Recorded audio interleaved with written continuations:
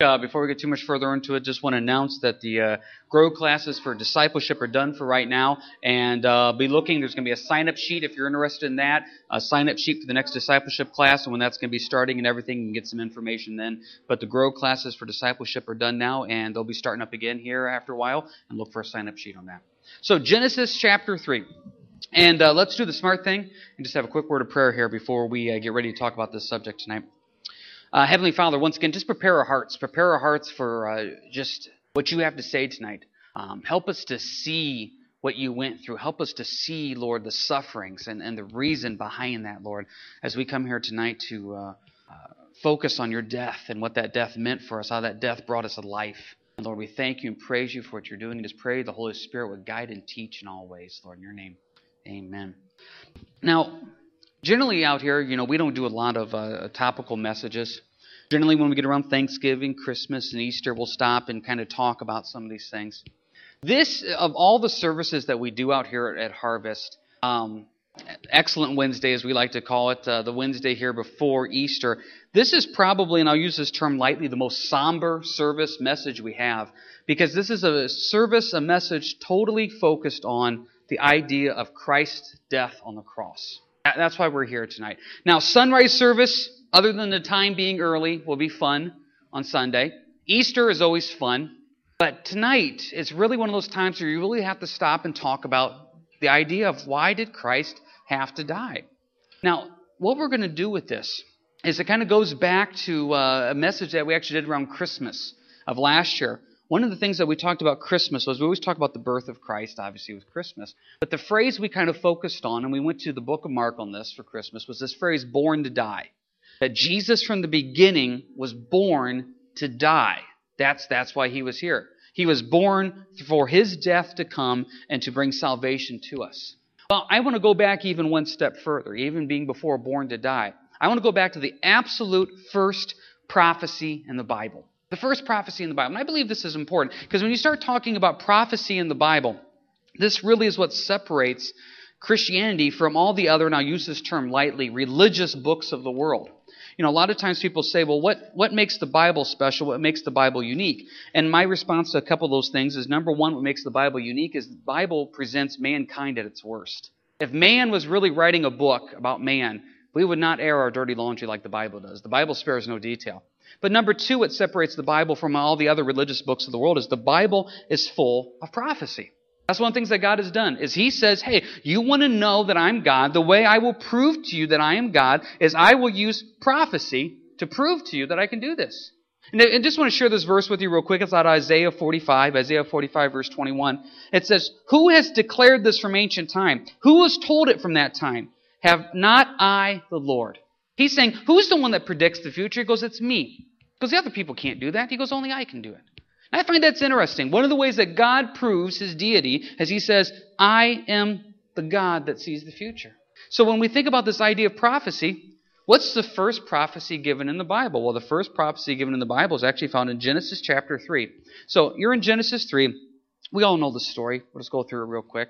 Adam and Eve are in the garden. Eve is deceived by the serpent. So they go and they eat of the tree of knowledge of good and evil. And then you have this idea here of the hour that they ate, sin has come into the world. Verse 7, the eyes of both of them were opened, and they knew they were naked, and they sewed fig leaves together and made themselves coverings. Great spiritual point there. What do we do with sin? We always try to cover our sin up, don't we? We try to do whatever we can to cover our sin up. And so Adam and Eve sinned. They knew they were wrong. So what do? They try to cover themselves up. Hasn't this been what man has tried to do for thousands of years? We try to cover our sin up with something. Well, Adam and Eve tried to cover themselves up with fig leaves. Verse 8, and they heard the sound of the Lord God walking in the garden in the cool of the day. And Adam and his wife hid themselves from the presence of the Lord God among the trees of the garden. Then the Lord God called to Adam and said to him, where are you? Verse 10, so he said, I heard your voice in the garden. I was afraid because I was naked and I hid myself. And I find that verse very interesting in verse 9 of where are you? J. Vernon McGee makes an excellent point about this. He goes, so often in history we see man's attempt to search for God. He goes, really, it's backwards. Man doesn't have to search for God. God's looking for you. God desires a relationship with you. Hence verse 9. God is saying, where are you? Now, He's not asking where are you because God really couldn't find them. They're not playing hide and go seek here. God knew exactly where they're at.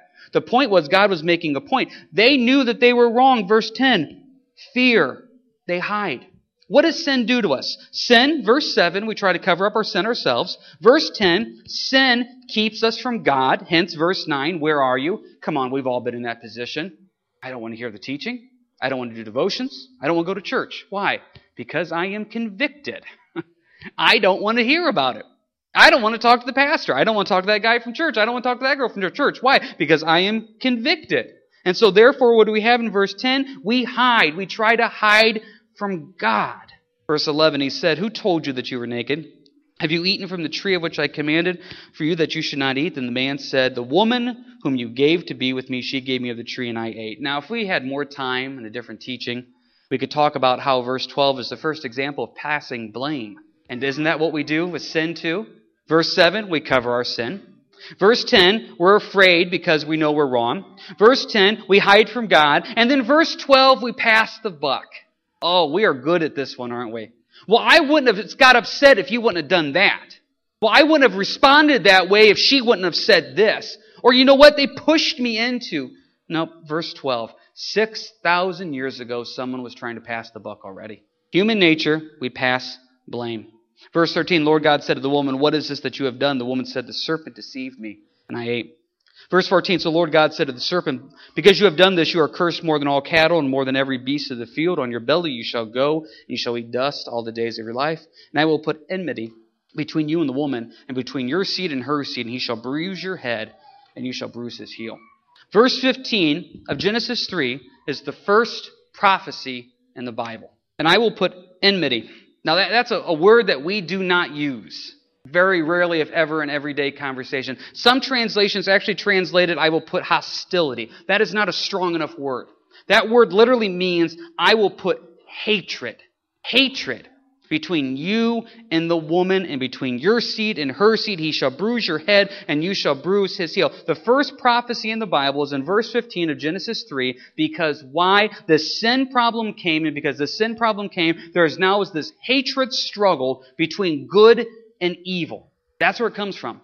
Where does this idea of good and evil come from? It comes from Genesis 3, verse 15. God's people versus Satan's people.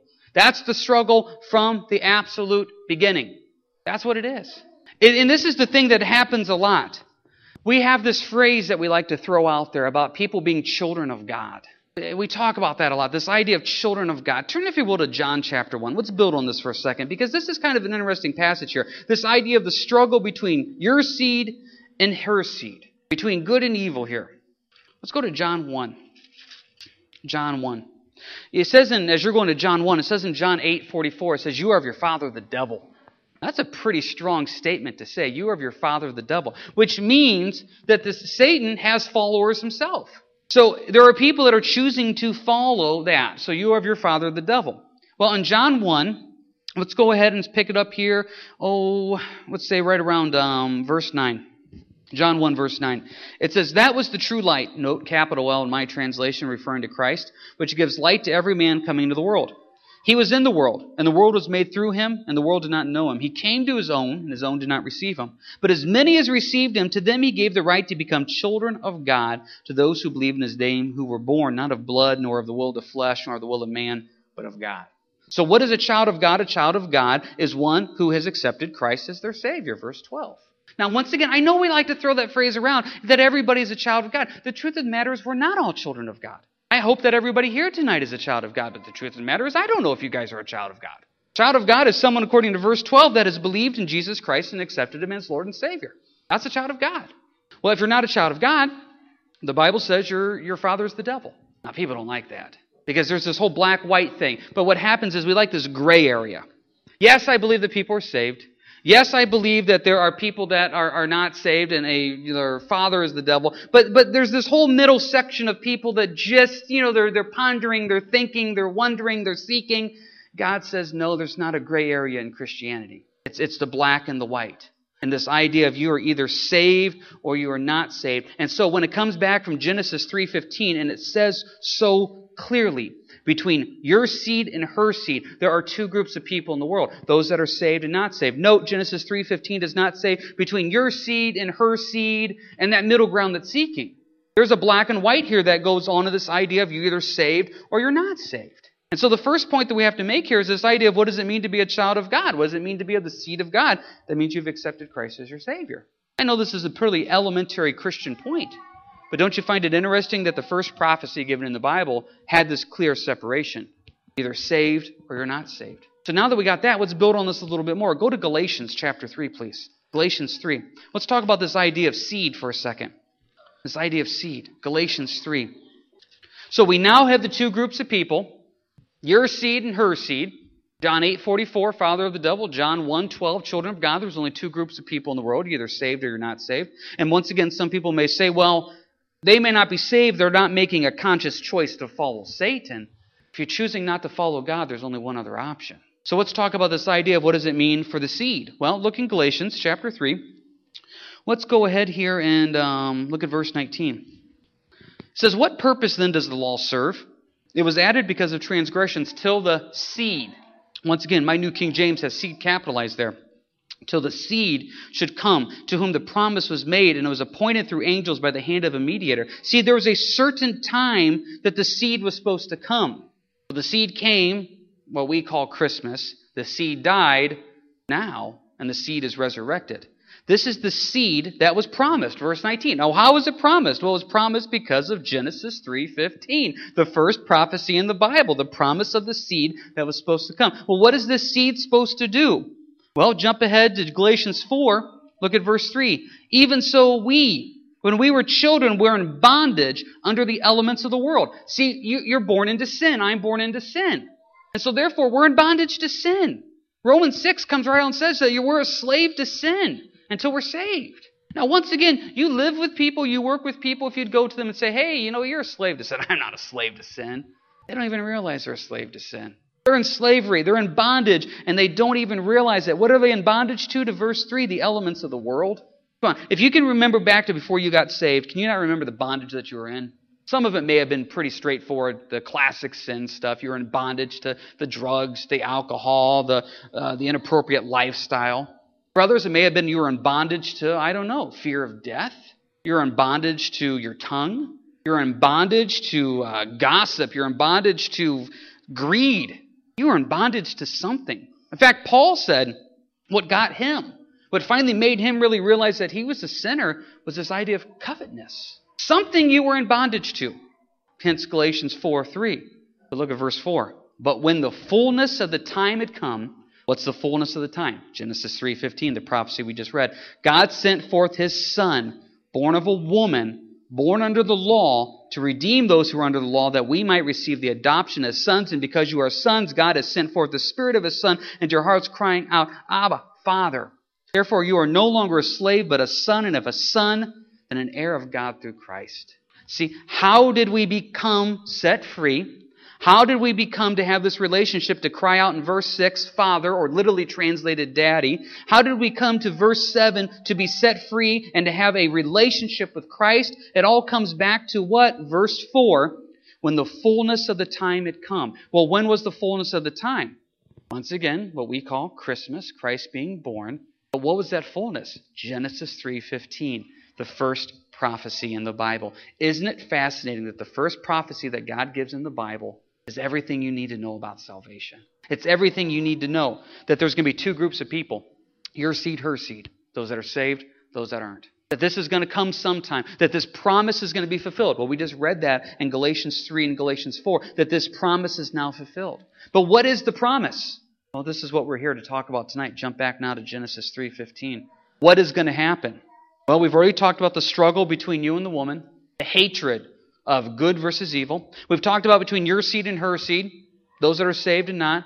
But what's going to happen? He shall bruise your head, and you shall bruise his heel. What is that talking about at the end of verse 15? That's death. That's what we're here to talk about tonight, is the death. So, back to our Christmas message. Jesus, from the time He was born to die. Well, from the time that time began, the first prophecy in Genesis 3, He was prophesied to die. Talk about a burden on your shoulders. Born to die, okay, well, you know what? That was His calling, that was His mission. But even before that, Christ isn't born for another 4,000 years here after Genesis 3. It's already prophesied this guy's going to die. He's going to bruise your head, and you shall bruise his heel. Now, keep your hand here on Genesis 3:15. Jump ahead to Isaiah 53. Because there's two verses here that if you take notes in your Bible and you like to mark things and underline, this is one of those that you put the little reference thing beside. Go to Isaiah 53. Isaiah 53 is one of the most famous chapters in the Bible on the death of Christ and what that means for him to die. Isaiah 53. Well, Isaiah 53 makes it abundantly clear here in verse 4. Surely he, meaning Christ, has borne our griefs, carried our sorrows, yet we esteemed him stricken, smitten by God, and afflicted. But as he was wounded for our transgressions, and look at the second part here, he was bruised for our iniquities. The chastisement for our peace was upon him, and by his stripes we are healed. We all like sheep have gone astray. We have turned away every one to his own way. The Lord has laid on him the iniquity of us all. The reason we are here tonight is because of verse 6. God laid our sin on Christ.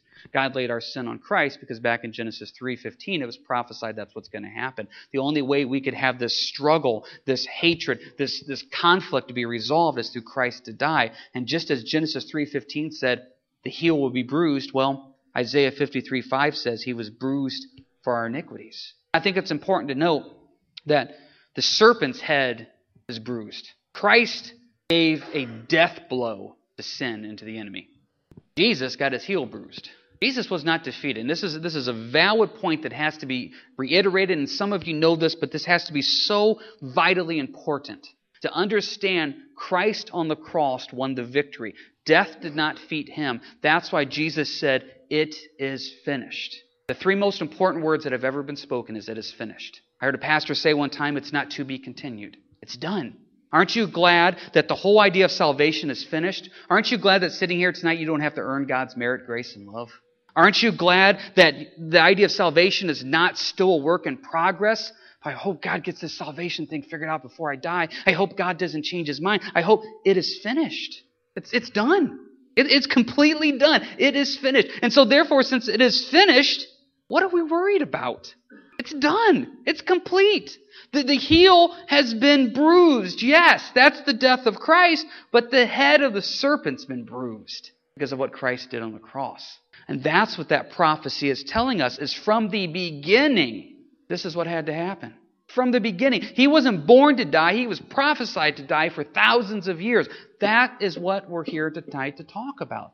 And so it is completely finished. So when I see somebody get caught up in the world, the emotions of the world, and the emotions of the situation, I like to remind them, what did Christ say on the cross? It's finished. So what are we worried about? Well, I'm worried about, I got this big thing at work. I'm worried about the bills. I'm worried about the relationship. I'm worried about my health. No. You're not worried about any of that because it's finished. It's done. It's complete.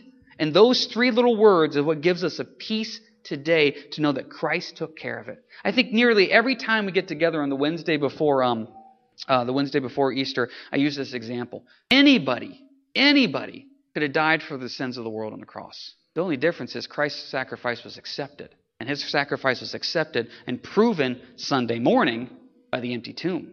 I could get up there and say I'm dying for the sins of the world, but it's not going to be finished. It won't do a single good. Christ was the one that had to do it. He's the one that said, my heel will be bruised, but I will bruise the head of the serpent. So whatever you are facing today, whatever struggles you brought into tonight, whatever baggage, whatever burdens, whatever sin, whatever emotion, whatever it is, it's finished. It is done and completed on the cross. There's nothing more to be added to it or taken care of, and so therefore it is finished. What a beautiful picture that is. Jump back now to Genesis 3. Why did it have to be the cross? Why did the heel have to be bruised? Well, look in Genesis 3. So he goes through this in verse 16. He talks about the curse that's going to be on the woman. Verses 17 through 19, the curse that's on the man. Verse 20. And Adam called his wife's name Eve because she was the mother of all living. Also for Adam and his wife, the Lord God made tunics of skin and clothed them. Now you've heard us teach on this before, but verse 21 is a very vital point. See, what happens is, go back to verse 7. When you and I sin, we try to cover the sin ourselves. God says the only way your sin is going to be covered is verse 21. Something's got to die. Isn't it interesting? The first death that happened because mankind sinned. We know from studying out the Bible that up until this point of verse 21, this idea of death wasn't there.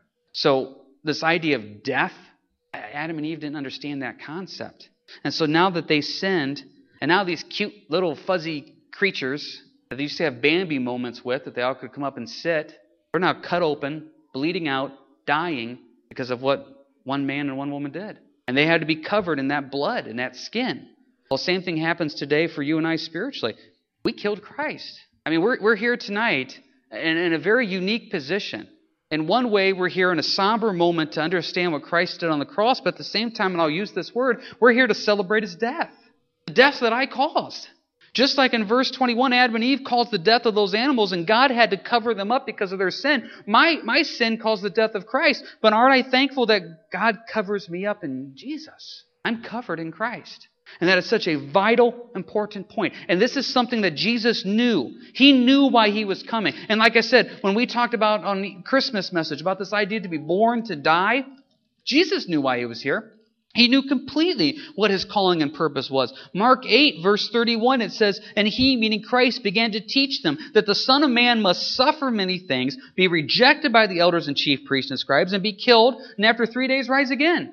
That's the whole Easter week right there in one verse. Or as Genesis 3:15 would say, Son of Man has to get his heel bruised. And how does He have to get his heel bruised? Because you and I sinned. And that's why we're here tonight, is to honor His death, His sacrifice for your sin and my sin. But the problem is, He has to be killed.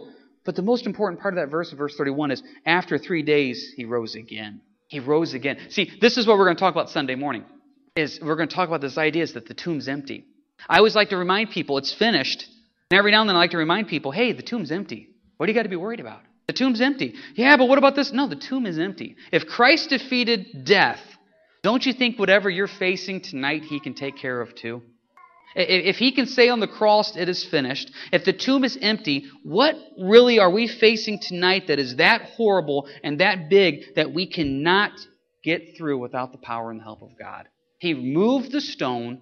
The tomb is empty. It is finished. The head of the serpent's been bruised. It's finished.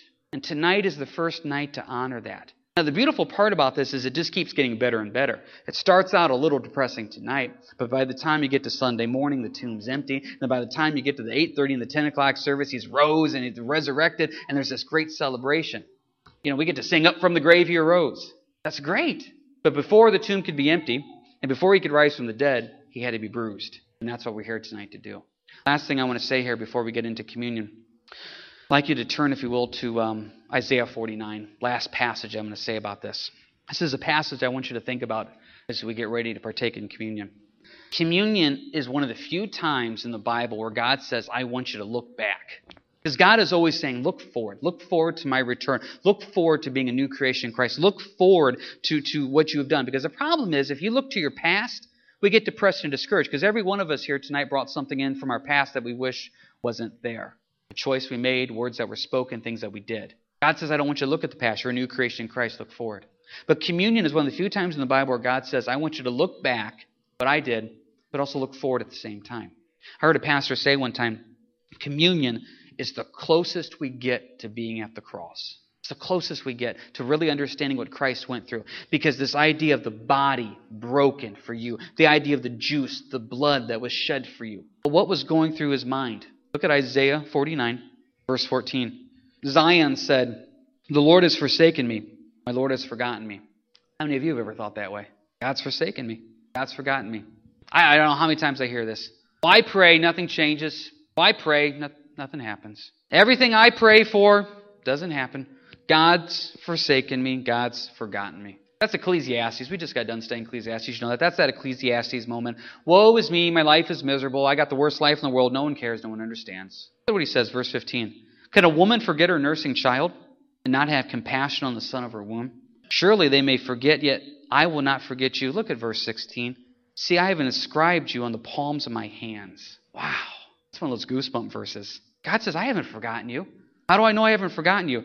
I have inscribed you on the palms of my hands. I don't know about you. My wife is one of the most intelligent women I've ever met. She's one of the most organized women I've ever met. I've never seen a guy do this. This is a gal trait. She writes everything on her hands. I carry around my little dollar planner with sticky notes. And I got my pen so I can write stuff down. It's to me, but women, we'll be going somewhere and Dawn's like, I got to pick this up. Pen, take. She just writes it on her hand. Now, why does she write it on her hand? God bless my wife. She forgets every list. Half my life has been spent going out of Walmart, back to the van to find the list to come back in. So now she just writes the stuff on her hand. But why do you write it on your hand?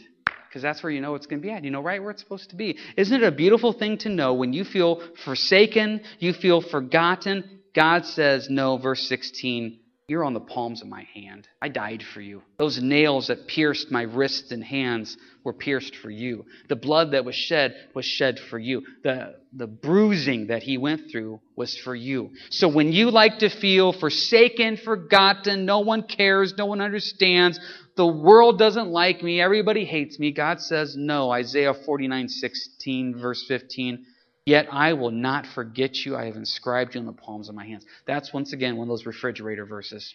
If you have a tendency, and let's just be honest, to let depression and discouragement, despair get the best of you, you need to write this verse down, stick it on your fridge. If you have a tendency to allow situations of the world to bring you down, and you can get caught up in the emotion of that, and you get caught up in that, it's never going to change, nothing ever works out, it's always bad, you need to write down Isaiah 49, verses 15 and 16, and constantly remind you that you are written on the palms of God's hand, because he loves you. And that's what we're here tonight to celebrate. To celebrate the death of Christ, because the first prophecy in the Bible is a prophecy that he was born to die. And thankfully, he came to die for you and I. So as you go through the rest of tonight and you get ready for Easter, yes, Easter is a fun holiday. There's no doubt about that. The tomb's empty. He arose. But the only way the tomb can be empty is he had to die first. And that's what we're here tonight to celebrate, is what Christ went through. Let's pray. Heavenly Father, as we get ready here for communion, Lord, I just think about once again what just that means and represents, Lord. You were born to die. You were prophesied to die. Lord, you did this all for us. Lord, your heel was bruised for us. Lord, our transgression, our sin for us. Lord, we hide from you. We cover our sin up. We pass blame. And you just die. And Lord, you did it for us while we were still sinners. You died for us. And Lord, it's finished. Lord, thank you for that. Thank you for we don't have to earn it. We don't have to work for it. You just love us, Lord, your grace, your mercy. And Lord, as we get ready to partake of communion, I just pray this scripture, Lord, where it says, search me, O God, know my heart. Try me and know my anxiety. See if there's any wicked way in me and lead me in the way everlasting. Lord, your word says, as we get ready to partake of communion, to examine ourselves. Lord, and as we examine ourselves, Lord, we see the sin that's in our life. Reveal that sin to us. Show us those areas that need to be changed. And as we come to you, Lord, we pray that we'd have a softened heart of repentance. Lord, that we would look at what you did for us, your death on the cross, Lord, to take away the sin we battle now. We give you our anxieties. We give you our worries. We give you our burdens. We give you all of our struggles. Just in the name of Jesus, we pray for your forgiveness, your love, and your peace that only you can give. Let us go quietly now just before the Lord and open our hearts up to him.